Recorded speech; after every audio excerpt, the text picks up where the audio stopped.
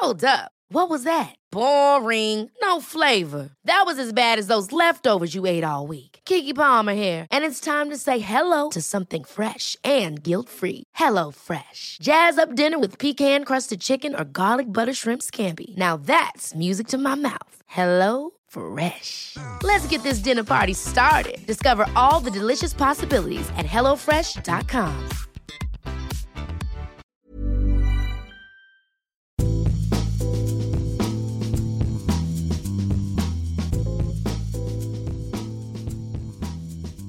Welcome to another edition of Life Behind Bars. I'm the Daily Beast, half-full editor Noah Rothbaum. Joining me, as always, is my colleague, David Weinrich. Hello. Welcome. We're chatting about something, I don't want to call it fake news, but it's sort of close to fake news, right? In 2017, there was a lot of discussion about fake news and people being misled and believing the wrong thing, and cocktails and spirits were certainly not immune in our world. Oh no. From all types of myths and lore and legend that often get confused. As a matter of fact, when it comes to zombie myths that right. go stalking across the land even after they've been slain a million times, right. There's the world of spirits and cocktails is second to none. Absolutely. It seems, I think it's a daily fight for us to knock back some of these fake stories that just keep cropping up and up over and over again. And no matter how many times we seem to set the record straight, invariably somebody calls to ask, hey, is this true? For instance, the story that Winston Churchill's mother invented at the Manhattan Club in 1876, which is so absolutely not true that, Right. Not only did they have no women members, but she was over in England giving birth to young Winston. Yeah. So it's been debunked a million times. I think the Manhattan, we did a whole episode about the history of the Manhattan, and really most of the episode is debunking most of the stories that people have been telling us over the last 30 years about the history of the Manhattan. And the Manhattan's not alone. The Martini too, obviously. Oh, there's so many. That episode, it's a lot of, you see over and over again in books or TV or in articles about the connection to the Martinez and this and that. And it's invented by Jerry Thomas. It wasn't. Right. It's invented by Martini di Arma di Taggia, an Italian bartender at the Hotel Knickerbocker in New York in 1910. The Martini goes back, 30 years before that. So it's there's so many things like that. I think with some of these drinks, the truth is probably duller than the legends that have cropped up to fill in the. Here's the basic problem is nobody wrote down when these drinks were invented at the time, right? Sure. So people start speculating, and that speculation immediately gets written down, eventually gets written down and starts circulating, and suddenly what was just, I don't know, maybe it happened this way becomes, that's how it happened. Right. And you've got to undo this, but you don't have any evidence to undo it with often. And a lot of it, I think, with some of these drinks is that, they weren't extremely unique. I don't know how else to put it politely. It wasn't rocket science, right? So you look at something like the Manhattan, where it's sweet vermouth, whiskey, bitters. So, the idea that one person, came up with this idea, it's a little hard to believe when, all these ingredients were popular. Different types of combinations of those ingredients already existed. So, that one person had this, light bulb went off and was like, I got it. Woke up in the middle of the night and started screaming, I have a new drink. It's called a Manhattan. To be honest, it's probably multiple people, coming up with. Vermouth was new in America in the late 1870s. Italy had just become unified, and suddenly there was Italy was having a business renaissance, and some smart people started exporting this product that they thought might have a market. It was a light, kind of digestive wine with herbal elements, and they said, well, in America they drink some things like that. Let's send it over. And guess what? Americans said, yeah. And it's an easy thing to splash some of that into a cocktail and say, okay, this tastes good. Right. And you could splash it into a gin cocktail, a brandy cocktail, a whiskey cocktail. You see all of those at the same time. with a lot of the most famous cocktails, we see a very similar kind of story arc, right? Yeah. Where there are all of these amazing legends that are often tied to a celebrity or a famous person, whether it's the Bloody Mary and George Jessel. And, like you have, and you want to believe them. And obviously, one of the true joys of drinking is making chit chat and sharing stories in a bar. And, whether or not they're true, they're entertaining. And I think sometimes those entertaining bar stories, or as the Irish would call crack, crack has been written down and suddenly finds its way into history books where, it's just one of these fun kind of stories to be repeated, Right. And it is colorful and it is amusing. But on the other hand, sometimes the real story is also very amusing. Sure. And, is really interesting. Right. Like the cocktail itself, right? The name cocktail, there's so many myths about where it came from, and right? Not just, myths, but like people writing like it is fact. Like, this is, absolutely. This is how it was, And, it was because it was a feather taken from a rooster and used to stir this drink and plucked from the rooster's butt. I mean, there's all this stuff like that. And, or, mixing glasses that look like egg shapes that they showed supposedly. Exactly. Or there's the one that the colors in the cocktail as it was being poured back and forth between glasses in this drink looked like the rainbow colors of a rooster's tail. Wow, I haven't heard that. Yeah, there's so many like that. Even just the whole idea, connecting the rooster to a cocktail. Right. Like, I don't know when that starts, but that connection, you see rooster imagery on all types of barware. Oh, yeah. Cocktail books. I don't know who. In fact, you go back and you got to go to England and you look into the annals of the sporting life, and it turns out that cocktail was a slang term for something to make you cock your tail up. It was used in selling horses, and a cocktail was technically a piece of ginger or hot pepper that you stuck up a horse's butt when you were trying to sell it to make it look young and lively. Wow. And okay, that's actually really funny. Right.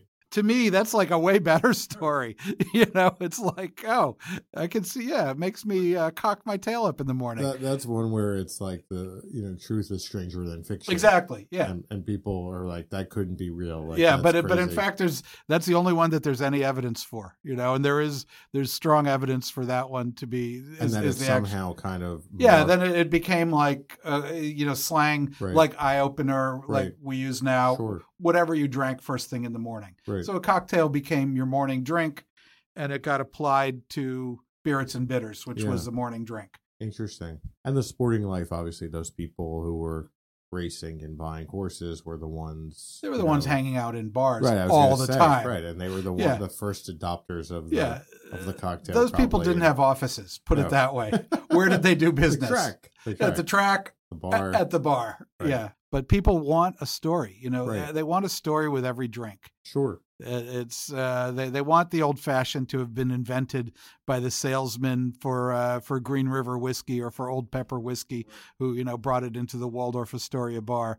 No matter the fact that actually the old fashioned is mentioned in print 10 years before right. the Waldorf Astoria opened and years before the Pendennis Club opened. Again, I think it's one of these things where also a lot of the brands, in the 50s, 60s, 70s, even, they use cocktail legend lore, to help sell their products, in advertising. And same thing they're doing today, maybe a little less sophisticated, right. but same thing they're doing today.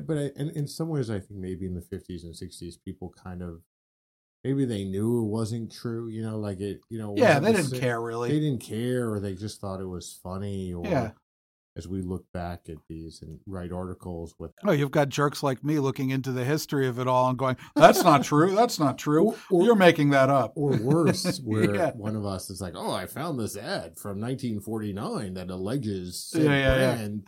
Like this is the history of the, maybe people reading that ad at the time knew that was a joke, or we lose all context and we take it as fact. These people really believed all this stuff, or this is true. It's from the archives. Right, exactly. It's not really from the archives. This was printed in this, Newsweek or Time, like whatever. Yeah. The problem is myths are easy enough to put together, right? And they fall into this category of things people want to believe, right? And to disprove them is very difficult because you rarely have positive evidence about where a cocktail was created. All you can do is look at the myth and chase down all the facts in it and say that's not actually true, or there's no evidence for that, whatever. Well, if there's no evidence for that, some people will say, well, it could be true. Right. And yes, it could be. Is it likely to be true? No. And some of these things went viral before virality was, even discussed. I mean, these things were, spread like wildfire. Oh, I mean, one of my favorites is the myth that American whiskey went into charred barrels because they didn't have barrels on the frontier. So they took barrels that fish was shipped in and burned out the inside to get rid of the fish flavor and then put the whiskey into that. That's just bullshit. Complete and total. If you look at scientific journals from the 1790s to about the 1820s, one of the things that was being hotly debated at the time was the use of charred barrels to preserve seawater and spirits. Right. Many people said this has great advantages. Some guy in Western Pennsylvania pointed out that if you put whiskey into a charred barrel, it turns color much faster than into an uncharred barrel, and it looks older. Right. And what are these people trying to do? Right. Sell old whiskey. Right. And some of them, I mean, weren't they already putting in things like charcoal or creosote into the barrel? So it's not a big jump. No, it's not a big jump. Ooh, like I'm already changing the color by adding charcoal. They were rectifying it with charcoal. Right. And changing the color or the flavor. They were trying to get some of the. So it's not a huge jump to be like, oh, if we're already adding this, why couldn't we just turn part of the wood into charcoal? And these guys weren't like dumb good old boys, They were reading scientific journals from England. I'm going to try this new technique, and guess what? It worked. And also, fish barrels. You couldn't put whiskey in a fish barrel; it would leak. Those weren't the same kind of barrels. These were thin, nail kegs. Right. They weren't like watertight barrels. I mean, it's kind of the perfect storm, though, for a myth or a legend to start, right? Because most people now in 2018, our knowledge of different types of barrels, pretty non-existent, right? I mean, aluminum beer kegs, right? Exactly. Sure, great. I mean, if you found a Cooper, a 150-year-old Cooper, if one was still alive, and you said to them like, could you put whiskey in a fish? He'd probably fall over laughing. Yeah. Right? I mean, but that kind of knowledge to us, they're like, oh, sounds great. Yeah, totally. Fish barrel, sure. Yeah, totally. Yeah. I mean, also, why would they use it for fish? You know what I mean? Like, if they already had a fish barrel and they're preserving fish in a lot of these places, wouldn't they need the barrel for fish? Right. Like, I don't. Right. Yeah. These stories are all like that, though. The more you start poking at them, then you go, wait a minute. There's something not right here.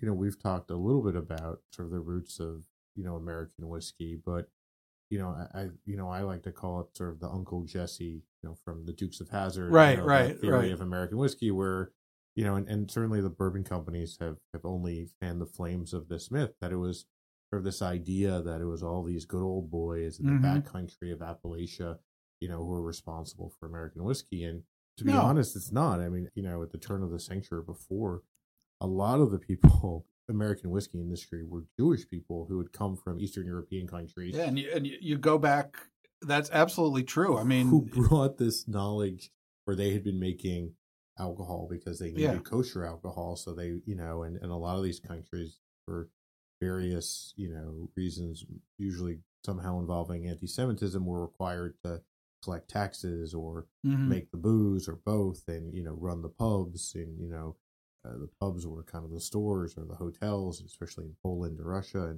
And, they come to America and it's one of these things like any other immigrant economy, one person comes, they have this skill set, they start working, making whiskey. They bring all of their Lonsman, all you get of their the Rosenstiel family, right, exactly. Rand Shenley, they which all is, come and they, they've all this knowledge and suddenly, it becomes so, making alcohol in America becomes so synonymous with Jews that like really well-known anti-Semites like, Henry Ford, right? Like one of the reasons why he's backing Prohibition is because the way to sort of undercut, the so-called power of Jews in America. Exactly. Because he's taking away, one of their main industries. And Yeah, the distilling industry was considered really disreputable, right. You know? So, after Prohibition and, you know, both World Wars, and we finally get the American, you know, whiskey industry up and running, and Jews still heavily involved. I mean, Jim Beam is owned by a Jewish family.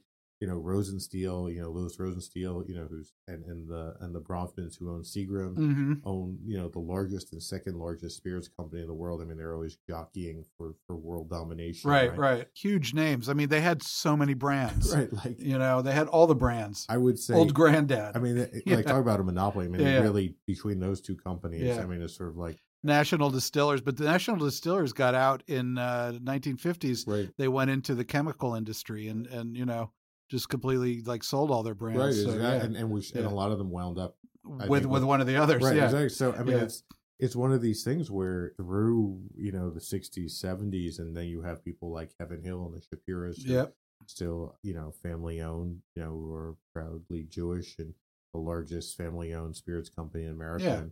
And they partnered with the Beam family essentially, right, exactly. You know, and they've been mutually successful and gotten along quite well. Absolutely, and but it's interesting because like after, you know, World War II, Jews sort of stepped back, right? Like, I mean, we even saw that before, like I.W. Bernheim, who starts, you know, his brand is the biggest bourbon brand, I.W. Harper. Before Prohibition, right? He uses his first two initials, right? Yeah. But he takes, I mean, there are a lot of theories about who, you know, Harper was, but maybe the trainer or one of his horse trainers. Or a name out of the city directory, right, you know, it's Gentile sounding name, you know, he doesn't put his name on the bottle at all. And after really World War II, you know, Jews, while they still might own the companies, take a step back. You know, and this kind of myth that it's this good old boy making the whiskey, you know, in the backwoods, and that sort of dominates, you know, our culture. It's funny. I mean, if you go back also to the beginning of American whiskey, the earliest whiskey distilling I've been able to find strong record of is not in like Pennsylvania. Right. It's in Massachusetts colony, and they're using a German recipe. Right. You know, and they're talking about, well, we've got this German recipe for making whiskey out of rye. Right. And also they threw in some Indian corn, some maize. Interesting. So it's rye and corn, and they're making this whiskey in 1648, which is insanely early for America. Right. There's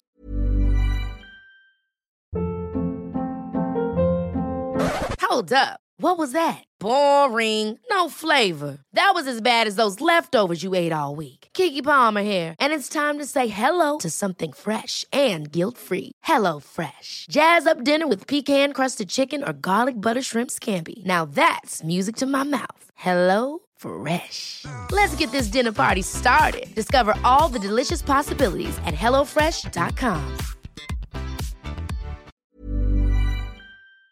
saying, well, one person writes to the other one, so how well is your little distillery doing? And the guy's saying, I wish we could distill seawater. We could sell anything we can make. You know, everybody is buying it. Yeah, I mean, so and then you go down into Pennsylvania, and you know when the kind of the focus of whiskey distilling in America kind of moves down there, the Massachusetts thing turns to be sort of a one-off, and down in Pennsylvania. And all those early distillers there, if you were sitting in their still houses, they weren't English, they weren't Scotch-Irish, they were Germans. Right. They were talking in German. They didn't call it whiskey, they called it Korntram. Right. You know, and that's the beginnings of American whiskey. And also, I think there's that new second edition of Canadian whiskey. You know, we ran an excerpt. So what Davin Kirkemo, you know, argues in the excerpt that we ran, it's a similar thing in Canada, that everybody thinks it's, you know, early Scottish, Irish, right. But it's really other immigrants who bring the real distilling knowledge later. From what I remember, that it's not. There's a lot of English guys came over, and but and were the Scots and the Irish and the Scots-Irish super important? Yes, they were, but they weren't the whole game. You know, and in America, that idea of that, like Washington imposes taxes, right? You have or you know the Whiskey Rebellion, that you know the people move further, right. Which may not actually be. No, a couple of them moved. Sure. You know? But it's not the central. Kentucky was already being fully settled by people with stills. everybody on the frontier had a still. Right, you had to. Yeah, right. It's like how are you going to get your grain to market? Right.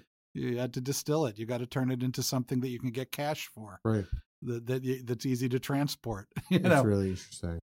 There's the myth that we covered this last year of like Old Tom gin was an earlier type of gin, and then there came London Dry Gin as the ultimate development.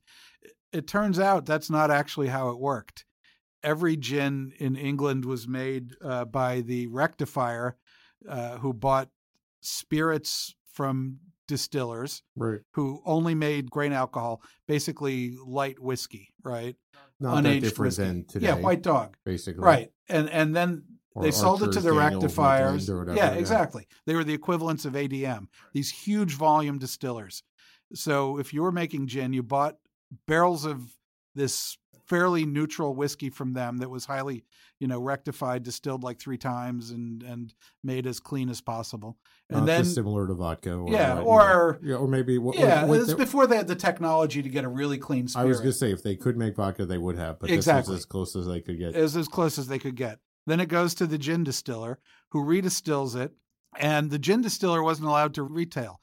So the gin distiller redistills it with botanicals, and then they sell it to somebody at a set proof. Everybody sold at the same proof. That retailer would then sweeten it and reduce it, and that became Old Tom gin was the least sweetened. Right. But it all started as London Dry Gin. Old Tom was London Dry Gin with a little sugar and a little water.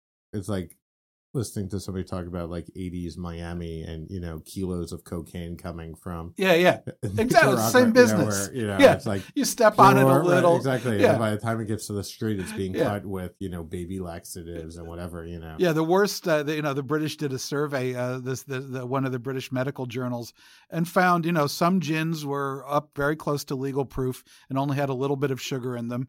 And legal proof was the equivalent of 47% alcohol, which Beefeater and Tanqueray are still sold at, right? And then beneath that, they found it as low as, like 20% alcohol and tons of sugar and water. But it all started as 47% alcohol, no sugar. Wow. So so that's it's one of these myths that the people always in like bartenders will tell you, well, Old Tom gin is. I mean, even the UK now, there's a lot of kind of mystery about gin, right? I mean, it's like idea that, gin is this now fancy pants drink, of 007. It's like, it actually had pretty blue collar roots, where you have, Gin Lane and, all these. Really, it was almost like the meth of. I mean, it was at a certain point where everybody is distilling it in their backyard and drinking gallons and gallons of it. And I mean, it's funny how it came to be an upper class drink is through the British military, where you had people from the highest aristocracy being officers for people of the lowest levels of society. The officers, almost as solidarity, started hanging out and they could drink gin. Right. And it was a big raised middle finger to the bourgeoisie in the middle, who was like, gin is vulgar. They're like, we don't care. Right. We're, bonding thing. Yeah, I'm a duke. Right. I can do what I want. I'm going to drink gin with my men. It's a funny thing. And it's this idea now that gin is this. Yeah, I know. Drink of the queen and the whole relationship between London Dry, Geneva, Old Tom. Just, you could ask 10 people. And you get 10 different answers. At least, if not more. I know.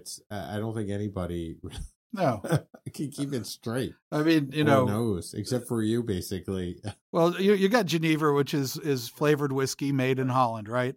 They get grain, they distill it, they put maybe a little bit of juniper, hardly any though. Right. And it's like tastes like malt. And the British see this and they can't get good grain. No. Because the Dutch have trading resources the British don't have. And so the British are like, well, we'll use whatever we have. So we'll make it the spirit as neutral as possible. And we'll flavor it not with our good grain, but we'll flavor it with like botanicals. With artificial flavor. So it's artificially flavored Geneva, it starts off as. And then, it like goes its own way. Of a copy of a copy. Exactly. Exactly. That's all it is. It's like, and it becomes its own thing during the Napoleonic Wars because Holland has got naval blockade. There's no Geneva coming out of Holland. So suddenly British gin, people give it a second look.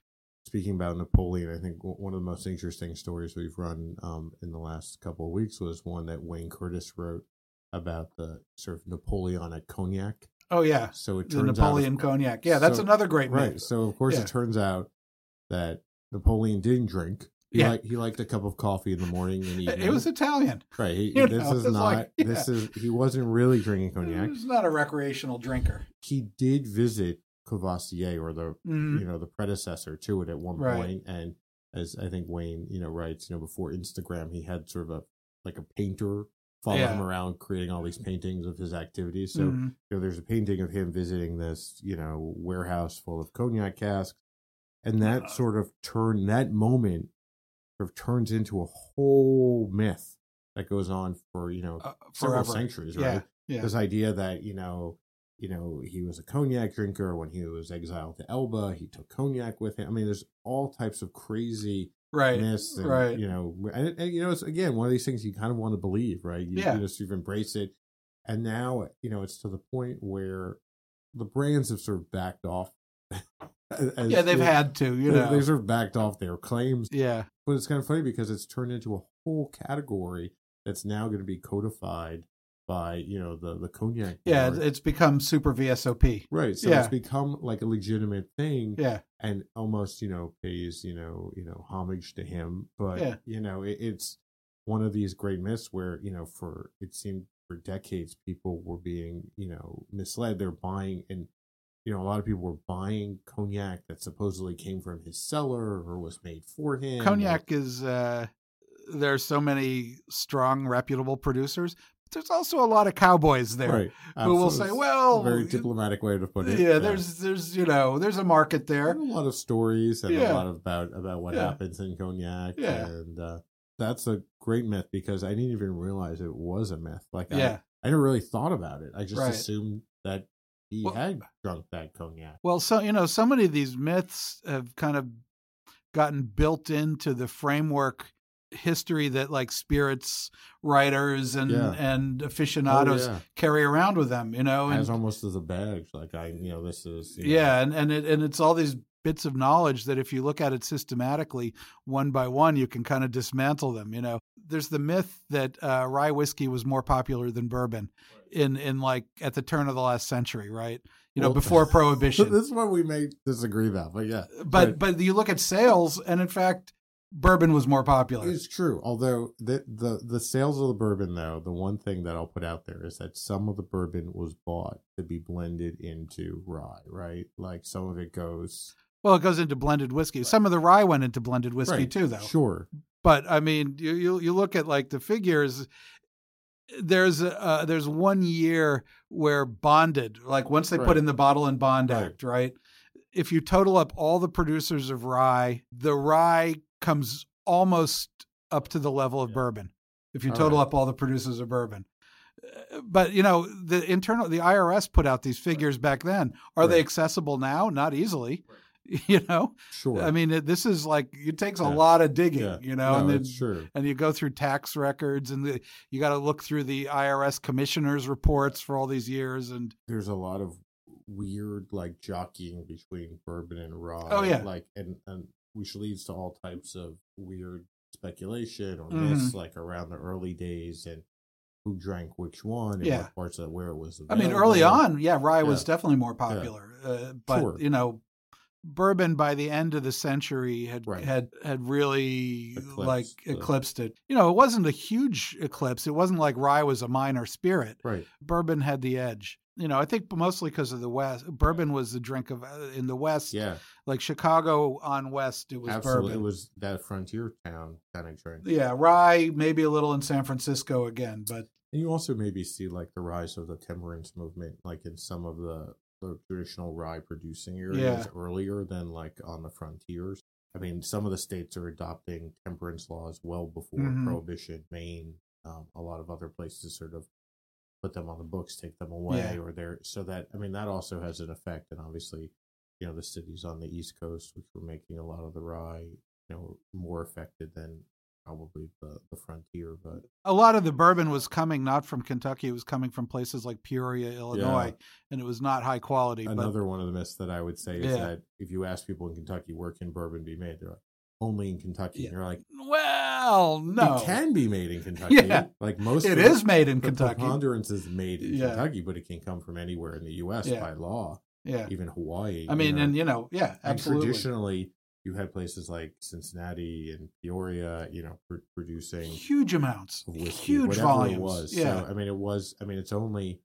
I would commend Kentucky for their stubbornness to continue to produce bourbon longer than any other part of the U.S. really, and their commitment to that spirit, which basically means they outlived all of the other distillers in areas around. Well, the other ones, most of them ended up becoming like Archer Daniels Midland and just making pure grain alcohol. Right. Exactly. Well, because of Prohibition, it's like there was still a market for grain alcohol. And once they switched to that market never went away again.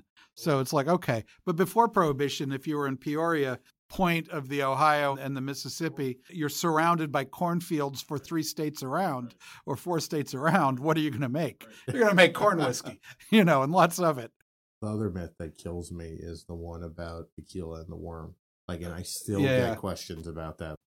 Doing an interview with one of the BBC radio stations on New Year's Eve, somebody called in and asked if I'd had the worm. Oh, please. And I said, well, first of all, it's not a worm, right? Yeah. It's, and then it's a grub.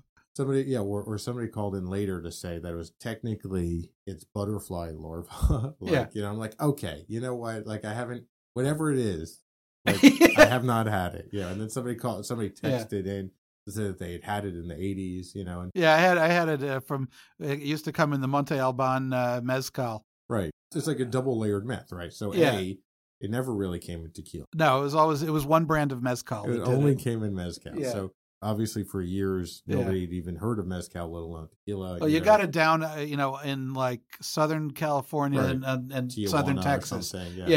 I remember I was with my band in Tijuana, and we brought a couple bottles of very cheap Monte Alban, which is a blended mezcal, and it was not like the delightful stuff we have today.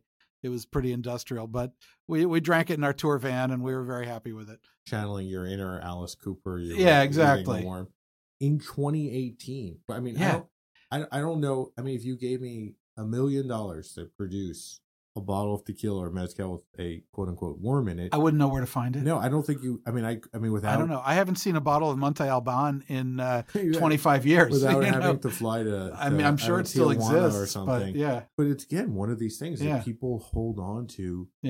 Forever. I mean, it's interesting because we finally the millennials. This is a generation who basically never really knew bad tequila, right? I mean, they've only lived in a world of Patron and Don Julio and all this other, El Tesoro and other stuff. But people who are beyond millennials, the worm and tequila is something that you cannot break. Yeah, I mean, it was it was the Malort of its time. Right. It was the frat drink is you got to take down the worm. It's like. That was a long time ago. Hardwired into our brains that connection, and that's funny. You and I travel around the world talking about booze, and I almost fell over that somebody was still asking about. I know. I'm like, all of this work over the last 20 years. No, it comes to nothing. Right. It's amazing how humbling. No, you realize myth is myth. It's more powerful than either one of us. It's bulletproof. That's the one about the worm. So if you're listening and you care, there is never a worm in tequila. If anybody ever asks, that is the truth. And even in mezcal, that's not it was a great marketing ploy. I think they originally put it in so that you could see that it was foolproof. Right. Because if it's not foolproof, the thing would turn to mush. My stomach is already turning just at the thought of it. Well, I've eaten plenty of gusanos. Sure. Sal de gusano, roasted little grubs and larvae and stuff. So, I can only imagine that they were using the highest grade of larva for this. $5 bottle of. Yeah, it was a $5 bottle of mezcal. I can only imagine that this was. They were definitely farm to bottle. Well, hopefully our work is not in vain. And we'll be doing more of this, though. I can tell you that much. Absolutely. Myth-busting. We'll revisit this. Absolutely. Maybe this will be a small subset of life behind bars. Here's to the truth. Well, drink to that. Absolutely. Cheers. Cheers.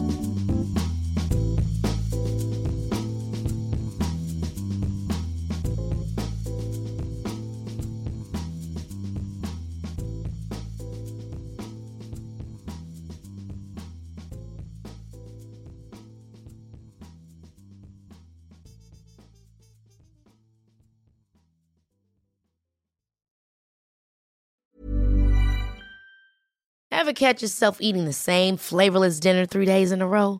Dreaming of something better? Well, HelloFresh is your guilt-free dream come true, baby. It's me, Keke Palmer. Let's wake up those taste buds with hot, juicy pecan-crusted chicken or garlic butter shrimp scampi. Hello Fresh. Stop dreaming of all the delicious possibilities and dig in at HelloFresh.com. Let's get this dinner party started.